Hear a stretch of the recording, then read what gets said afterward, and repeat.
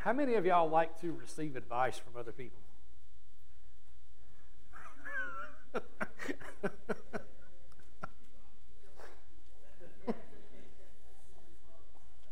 How many of you like to give advice to other people? much larger number, right? What about criticism? Who likes to receive criticism, positive or negative? Oh, Wayne, come on, really? Come on, man, this is church, dude. So yeah, Mark, a much smaller number. What about just good old-fashioned wisdom? You guys got anybody in your life, or had anybody in your life that was just a wise old sage and had really good wisdom to offer you? Can we tell the difference?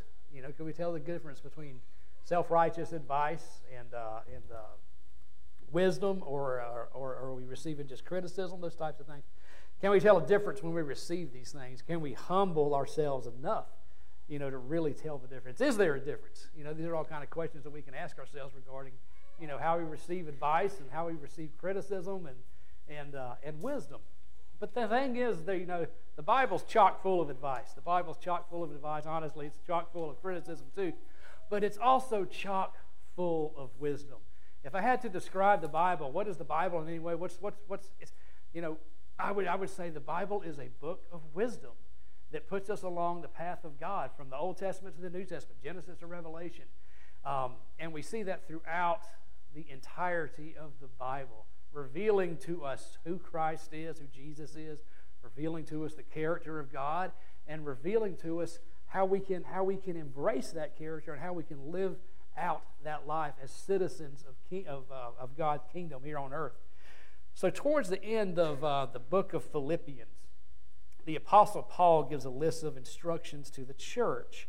And within that list are really some great pieces of wisdom and some really great pieces of advice that Paul is passing on, so that the church will continue to cultivate their hearts, to continue to cultivate those inner traits that we seek so much, these things, these inward traits, again, which are really the marks or the hallmarks of people who follow Jesus Christ. The same stuff that we talk about over and over and over again here at Bemis. It's all about cultivating the heart. It's all about cultivating the inner presence of God within us, so that our outward actions, our outward words will reflect the character of Jesus Christ. And he also points in these verses we're going to check out to some pretty powerful insights on how we can find lasting joy. Anybody want some lasting joy in their lives? Maybe a little bit of peace in their lives. Well, Paul talks about that, and he talks about how we can go about that even in the midst of our harshest and worst challenges. Let me read through you the scripture first, and then I'm going to come down. I'm going to kind of break down these little chunks of wisdom a little more. But it's Philippians 4 through 9, and Paul writes these words. He says, "Be glad in the Lord always. Again, I say be glad. Let your gentleness show in your treatment of all people. The Lord is near.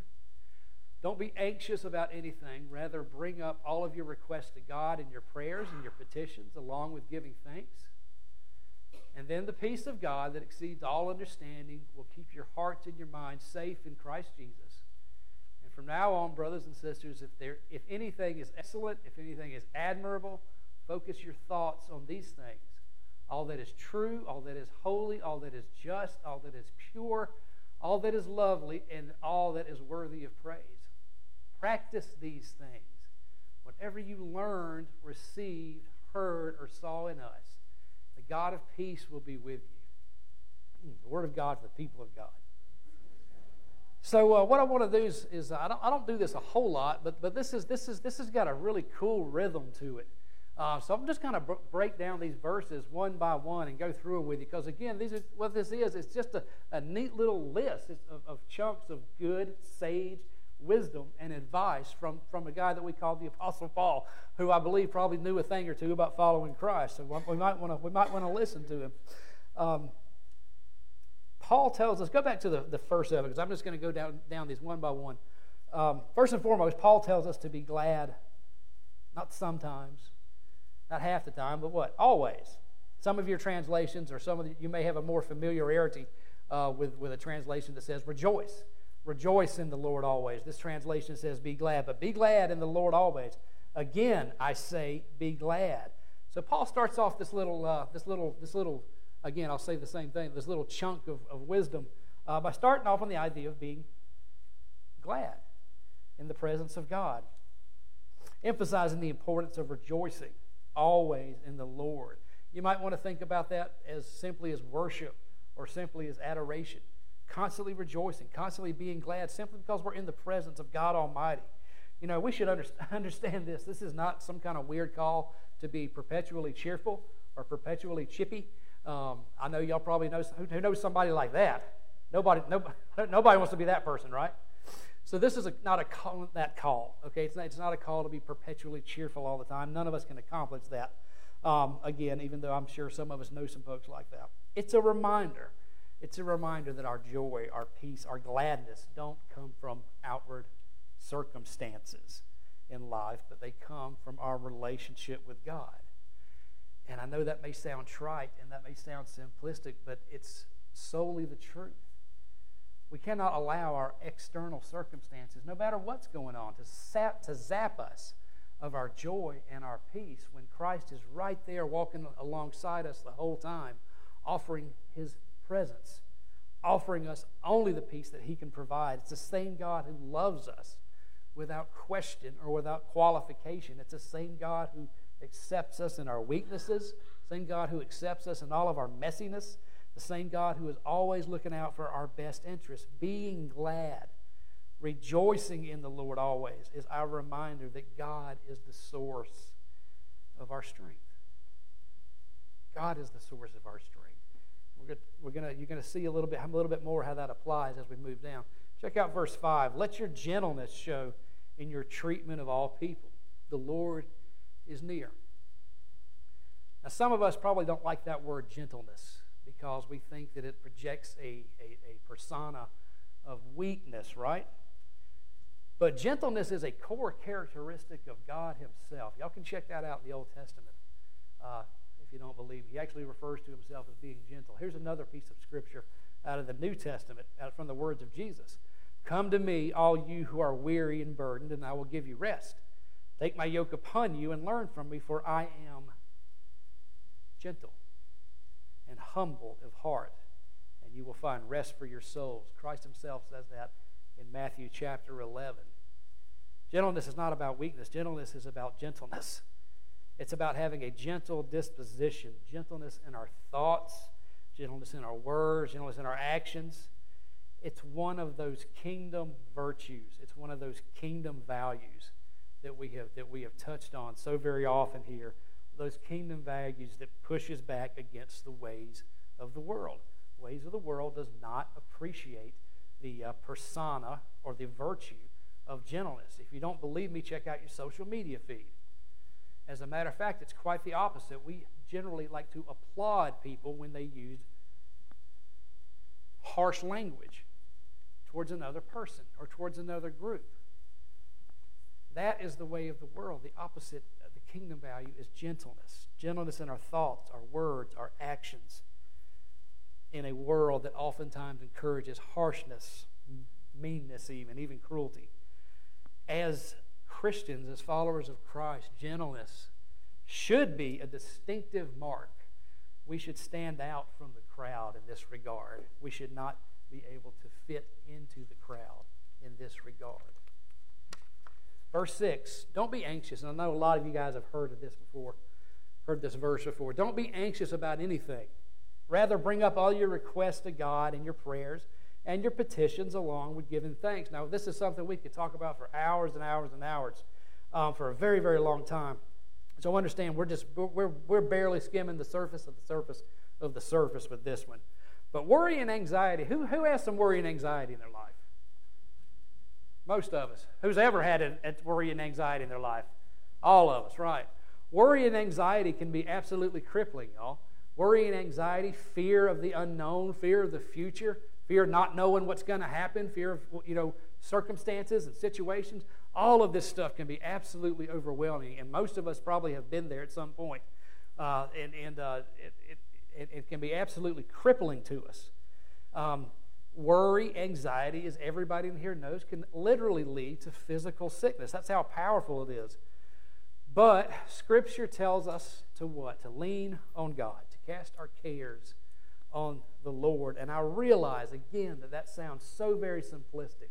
I'm not going to stand here and tell you and lie to you and tell you that every time you cast your cares on the Lord that you're immediately going to be relieved of anxiety. What I am telling you is that He is there to soak that stuff up for you.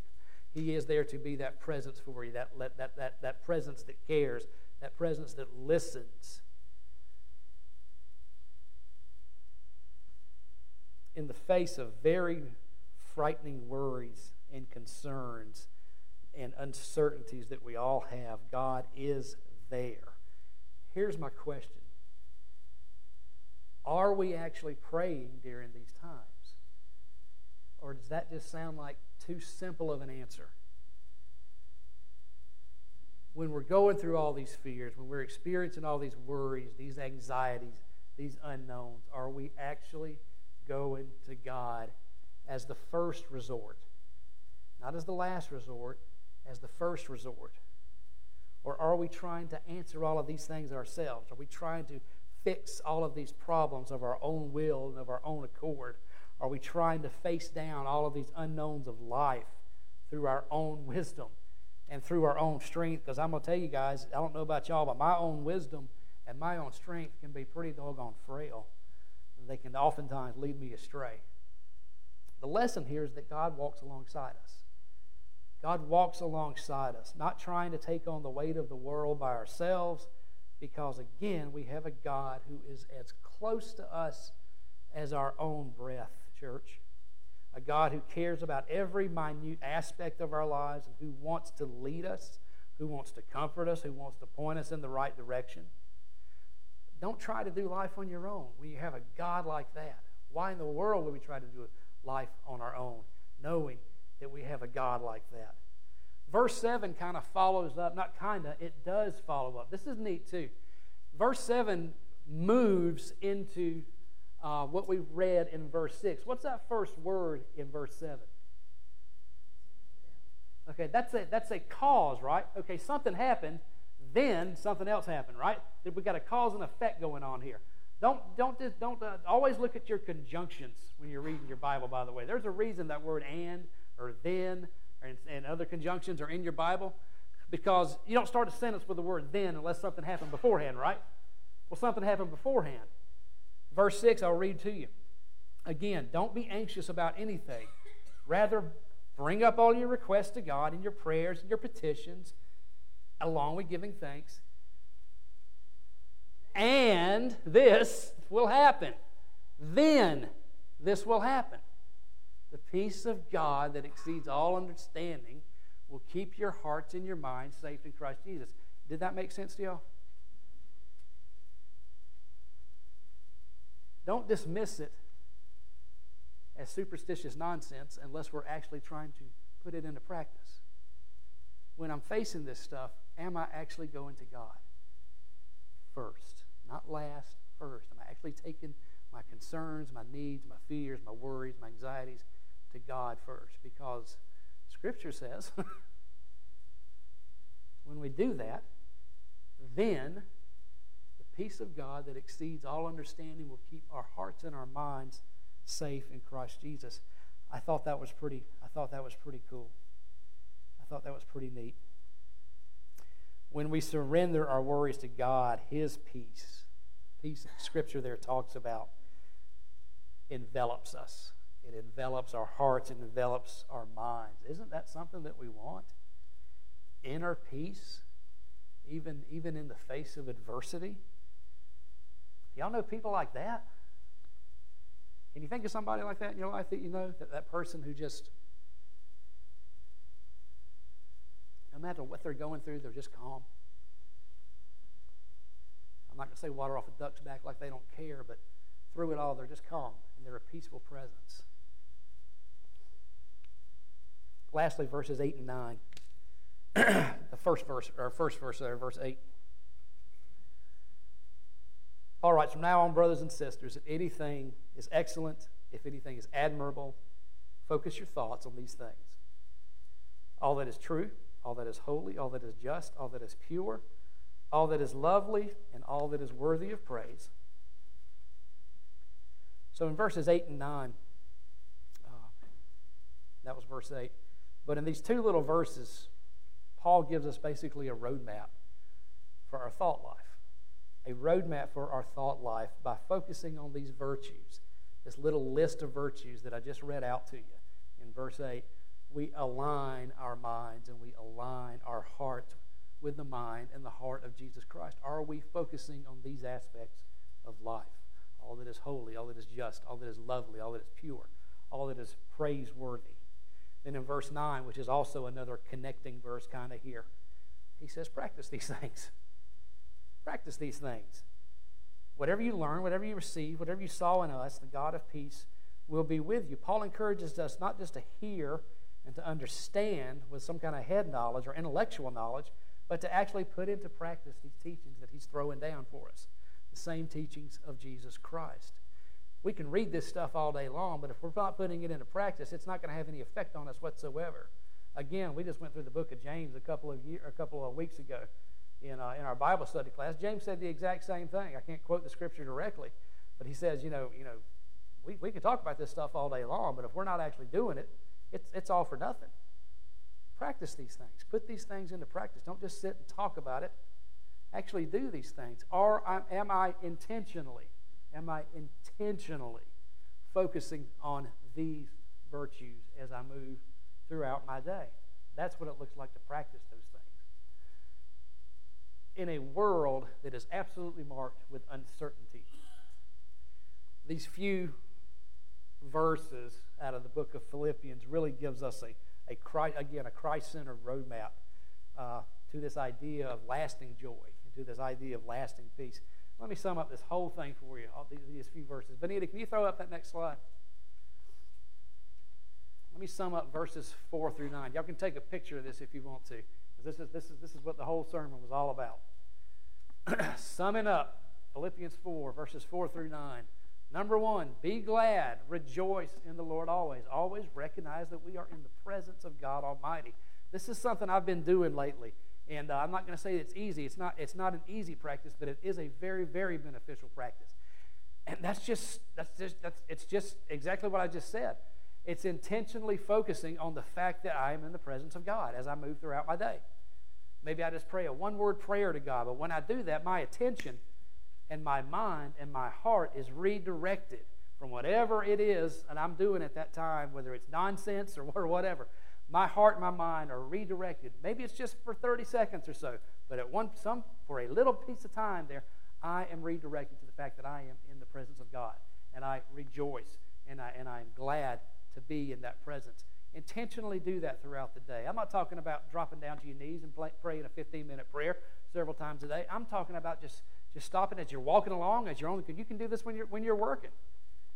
Just intentionally move your mind to the fact that we're in the presence of God and give God a simple, just say thank you. Just say thank you. Be glad, rejoice in the Lord always. Second, exhibit gentleness in our relationships and interactions. Pretty self-explanatory, folks. Do the opposite of what you see going on in the world today. Do the exact opposite. Whenever you see harshness and meanness and cruelty and all that, go the opposite way. Exercise some grace and exercise some mercy in your understandings, in your relationships, and in your interactions with people. Replace anxiety with prayer and thanksgiving. We'll combine these two. Replace your anxiety and your fear with praise and thanksgiving. And then meditate on these things that are true, noble, right, pure, lovely, admirable, excellent, and praiseworthy. God doesn't promise us a perfect life. You'll never hear me say that. He doesn't promise us a life without anxiety, a life without fears, a life without hardships, a life without loss, a life without struggles. Absolutely not. What he does say, though, is that I will be with you every step of the way, if you will allow me. If you will allow me. So as we follow these few little principles here, the peace of God will guard our hearts and it will guard our minds. And that same God of peace and joy will be with us every step of the journey, I assure you.